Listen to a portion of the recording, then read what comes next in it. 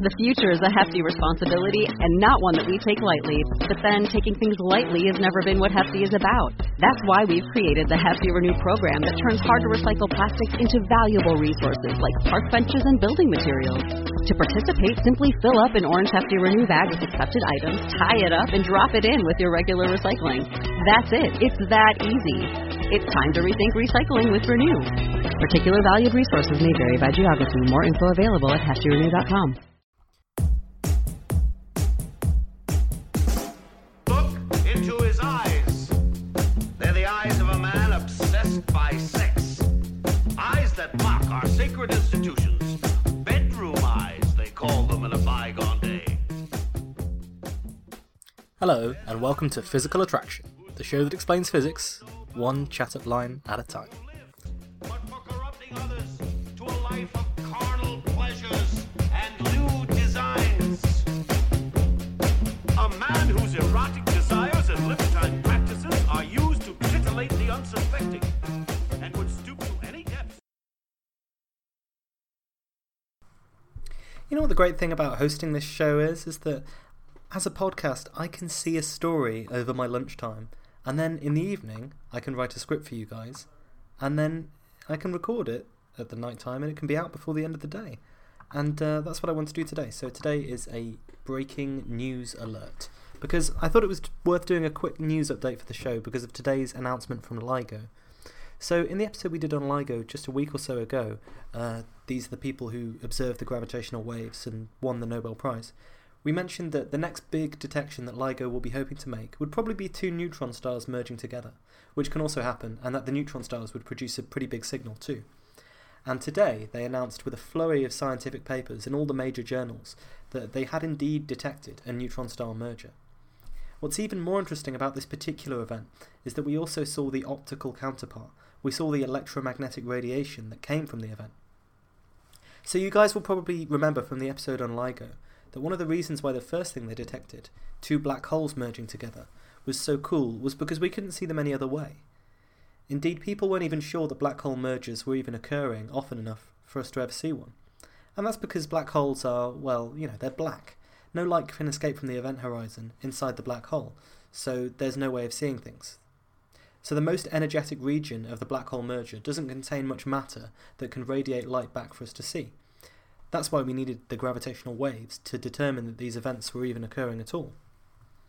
Neutron stars are the cold, dead cores of stars that were made up of pure neutron matter, which has the density of the nucleus, which is just incredibly dense.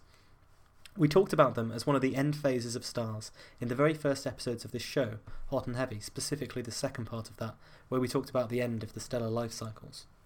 So here's a flashback. I said, these objects in terms of density are just insane, mind-bogglingly insane. A teaspoonful of neutron star material weighs 10 million tons, that's as much as a mountain.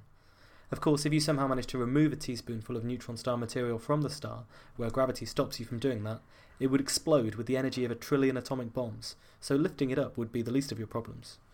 A neutron star might be 3 or 4 times heavier than the Sun, but only 20 kilometres across. You could fit one pretty comfortably in a decent-sized city. Although, for reasons similar to those we talked about with black holes, this is a very bad idea. That was from the second episode. If you want to find out more about neutron stars and how they form, I recommend you go back and listen to it. So, until then, although the neutron stars are massive enough to give us gravitational waves that are strong enough for LIGO to see, they don't warp space back on itself like black holes do. Although they can heavily bend light from nearby, they can't suck it in entirely. And in fact, when the neutron stars collided, they produced an intense pulse of radiation, of light, that was detected here on Earth by NASA's space-based Fermi telescope and other various telescope arrays dotted around the place. So there's a great quote from this that I got from the New York Times, this moment when they realised that they'd seen the optical, the electromagnetic part as well as the gravitational part. David Shoemaker is the spokesman for LIGO, and he said, so the gamma ray burst lasted about 2 seconds, which put it in a category of short gamma ray bursts, which are associated with black holes forming, perhaps when neutron stars collide. And Dr. Shoemaker said, when we saw that, the adrenaline hit. So for the first time, we're looking at this event through two different lenses. One is the optical lens, the radiation, and the other is the gravitational waves. But we've seen pulses of radiation similar to this one before. They're called gamma ray bursts, and we talked about the gamma ray burst as an example of one of the phenomenon from space that can kill us all in the Teotwalki special, It Came From Outer Space, which is actually one of the most popular episodes we've ever done, so obviously people like that thought of death rays from outer space. So you remember that supernovae are a little bit like massive bombs going off out in space, because they radiate energy in all directions. The star collapses in on itself like a sphere, and then spherically it radiates out the energy again in all different directions. But in the case of gamma ray bursts, which are far more energetic and powerful, it's more like a death ray. They have a single direction, and it points in a very highly collimated single line. And you probably also remember from that episode that gamma ray bursts are still a little bit mysterious. We know that they're rare and that they don't occur very often in the galaxy, but what causes them has always been something of a mystery. And they also came in two different kinds. You know, it's amazing, all of these radio astronomers and people like this will have a lot of sympathy with when things are first discovered and we don't know what's causing them, the physics behind them. They seem to come in all kinds of different types. So there's radio bursts, there's quasars, there's all sorts of names that we come up with for these things before we realise exactly what it is that they're doing. So there were two types of gamma ray bursts that were discovered broadly. One was very brief and very intense, and they were called the short gamma ray bursts. And the other ones were slightly longer and more frequent and drawn out, and they're the long gamma ray bursts. But scientists had theorised for a while that the shorter pulses could be due to neutron stars merging together. Now this was pretty much an educated guess. Astrophysicists knew that, okay, whatever's producing this gamma ray burst must be a pretty dramatic event out there in space. And what could be much more dramatic than two neutron stars colliding? After all, a single teaspoon of the matter is equivalent to two Mount Everests smashing into each other. So what happens when the neutron stars collide? They start spinning faster and faster and faster around each other, just like the black holes do, when they're locked in this binary orbit that's decaying as it releases these gravitational waves. And obviously the closer they get, the bigger the impact of gravity is, and the faster the orbit decays. So around 2 minutes before the impact, they're orbiting each other at around 30 times a second. Remember, these things are spheres 20 kilometers across, so people often compare them to the size of a city like Manhattan or Chicago, but they weigh many times more than the Sun. After 100 seconds, they're orbiting each other 2,000 times a second and releasing these incredible high-frequency gravitational waves as their gravitational fields bend and warp the stars into bizarre merging shapes. At this point, the gravitational waves themselves are the strongest, and that's when LIGO could detect them. Then, at the point of the merger, there is this brief, intense flash of light that bursts outwards for just a couple of seconds. And then, in all likelihood, the neutron stars collapse into black holes, because now there's enough matter there for them to collapse into a black hole. You'll remember that in the episode of Hot and Heavy, we talked about how the neutron stars are being forced apart by these quantum forces called the neutron degeneracy pressure, and that's what counteracts the force of gravity. Well, that can do it for one neutron star, but when you put two together, the mass is probably too much, and it probably just collapses straight into a black hole. And so nothing else from that particular region of space will ever be seen again. So this is one example of a new kind of astronomy that the gravitational wave detections is helping us to allow. It's called multi-messenger astronomy, which means we have one signal from the light ray, and we have one signal from the gravitational waves. And we've got an interview coming up with an astronomer, Dr. Rafael Alves Batista, who is going to tell us all about how you can use cosmic rays as a type of multi-messenger astronomy. But the amazing thing about this is that each different messenger, the light, the gravitational waves, the cosmic rays, they'll all communicate different information to the astronomers. So the astronomers were able to detect the gravitational waves and the radiation from the same event, and this conclusively proved that these neutron stars merging together are behind the short gamma ray bursts. So this is something that's been predicted and worked on for years and years, and finally the persistence of all the people working on this gravitational wave astronomy and the neutron star mergers, it's paid off for them. The great thing about this multi-messenger astronomy is that each messenger brings you information that the other messengers just can't bring you. By looking at the gravitational waves, the scientists can work out what kind of event it was, and even potentially point their telescopes towards the event to wait for the flash and the afterglow. And the gravitational waves can tell you about the masses of the neutron stars and the speed of the collision, all of which matched up beautifully with the theoretical predictions they were making. But the optical analysis gives you even more information. And specifically in this case, it's solved a very cool mystery that's been bugging scientists for quite a long time. It's something called R-process element formation. So Just a reminder, again from the hot and heavy episodes on stellar formation, we talked about this. All of the elements around us are formed in the heart of stars. Stars collapse in on themselves, and they force nuclei together.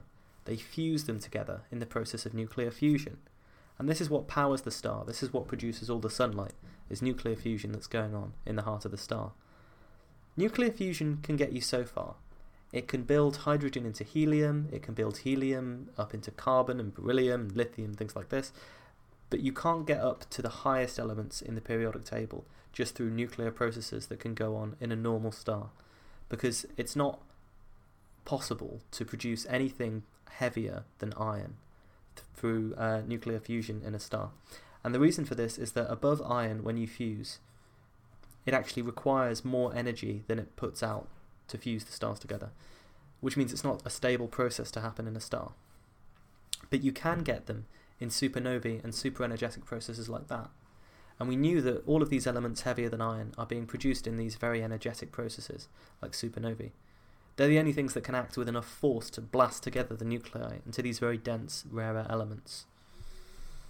But there was a problem with the theory that supernovae did it. It didn't work for all of the elements, because essentially there weren't enough neutrons floating around in supernovae to explain why the elements that we see in the universe have the amount of neutrons that they do. So you needed a process called R-process nucleosynthesis, where neutrons are rapidly captured by nuclei like iron before they have time to decay, and that can explain the formation of some of these elements in terms of nuclear physics. So a lot of scientists suggested naturally that a collision between two neutron stars might be just the ticket. I mean, it's highly energetic. It's also got a flux of plenty of neutrons that can produce these R-process elements. By looking at the afterglow of this collision, you can tell what kind of elements are produced out there. So in Unusually Hot, the radiation episode, we talked about this idea that every element, every atom, has types of radiation that it likes to absorb and that it likes to emit. And that's all set by the quantum energy levels in the atom. But basically, it means you can use something called spectroscopy to figure out things about outer space. So atoms of a certain type only block out certain frequencies of light that they absorb. So you've got this massive burst of light from the neutron stars merging together, and then it passes out through this cloud around the neutron star of elements. And as it passes through the cloud of elements absorbs certain frequencies depending on the elements that are in the cloud. So you can see which of the frequencies have been absorbed. You analyse the spectrum. That's why it's called spectroscopy. You split the light up using some sort of device, like a spectrometer. Michelson-Morley is the classic example. And then you can see which elements are there in the cloud based on which frequencies have been blocked out of the light. So they did this for the neutron star merger, and they found exactly what they hoped to find, these R-process elements. And these include elements like gold, platinum, and uranium. So now it seems highly likely that if you're rich and you own some gold, or you're super rich and you own some platinum, or you're a homicidal maniac and you own some uranium, that it's been produced by these neutron stars merging together somewhere deep out there in outer space billions of years ago. I think that's just wild. So there are plenty of other consequences of this discovery, like for example they published a paper that said they could also use the event to measure in a new independent way the rate of expansion of the universe, which is called Hubble's constant. So there's this huge flurry of scientific papers that's been published, and the astronomers will all be eagerly picking through them now for a few weeks. Since this is just a quick news update and I wanted to get it out today, I won't go into everything, so I'm sorry if I missed out something cool. But, go and look up more stories on this if you're interested, especially the ones that have a wicked, awesome concept art of neutron stars merging together. So, I just want to leave off with a few thoughts. Here's what they found. Neutron stars merging together. It's created a new kind of explosion that was theorized called a kilonova, because it's 1,000 times stronger than an ordinary nova. It's produced these gravitational waves and radiation which have been detected together for the first time. And that's solved two massive unsolved problems in astronomy, or problems that people thought they understood but hadn't been confirmed for sure. So they now know that the short gamma ray bursts are caused by neutron star mergers. And we now know for sure that most of the gold and platinum and uranium and all the R-process elements are probably being made by these neutron star collisions out there in space. So here are the thoughts then. First off, people worked on this project for years, decades, without knowing if it would ever succeed, hoping but never being certain. Einstein himself didn't think that gravitational waves would ever be detected. People have theorised about where the gold, the platinum, uranium and other things came from, and they've theorised about where the gamma-ray bursts came from, and they had to wait for decades for their theories to be confirmed by the evidence. So I can't imagine the happiness and the feeling of joy for the people who are involved in this. Just reading about it makes me smile, because you know how much work they've put in. And secondly, the world is a dark and dingy place, and so much journalism is doom and gloom, especially lately. It's so rare that we manage to get a story that's such a lovely triumph like this, with very little downside, where we can celebrate the achievements of people involved and the wonders of the universe, the ludicrous, glorious, ridiculous business of finding these things out. But when you get these stories, these unashamedly 100% good, sheer awesome stories, it seems more often than not that they come from some brilliant scientific discovery. And in this case particularly, just for a few seconds, everything is illuminated again. So until next week, or until something amazing and unexpected happens, be kind to each other. Pornographic tastes. A Marquis de Sade would have regarded as a peer. Hi, folks. Want to hear something funny? I'm cursed. An abnormal sexual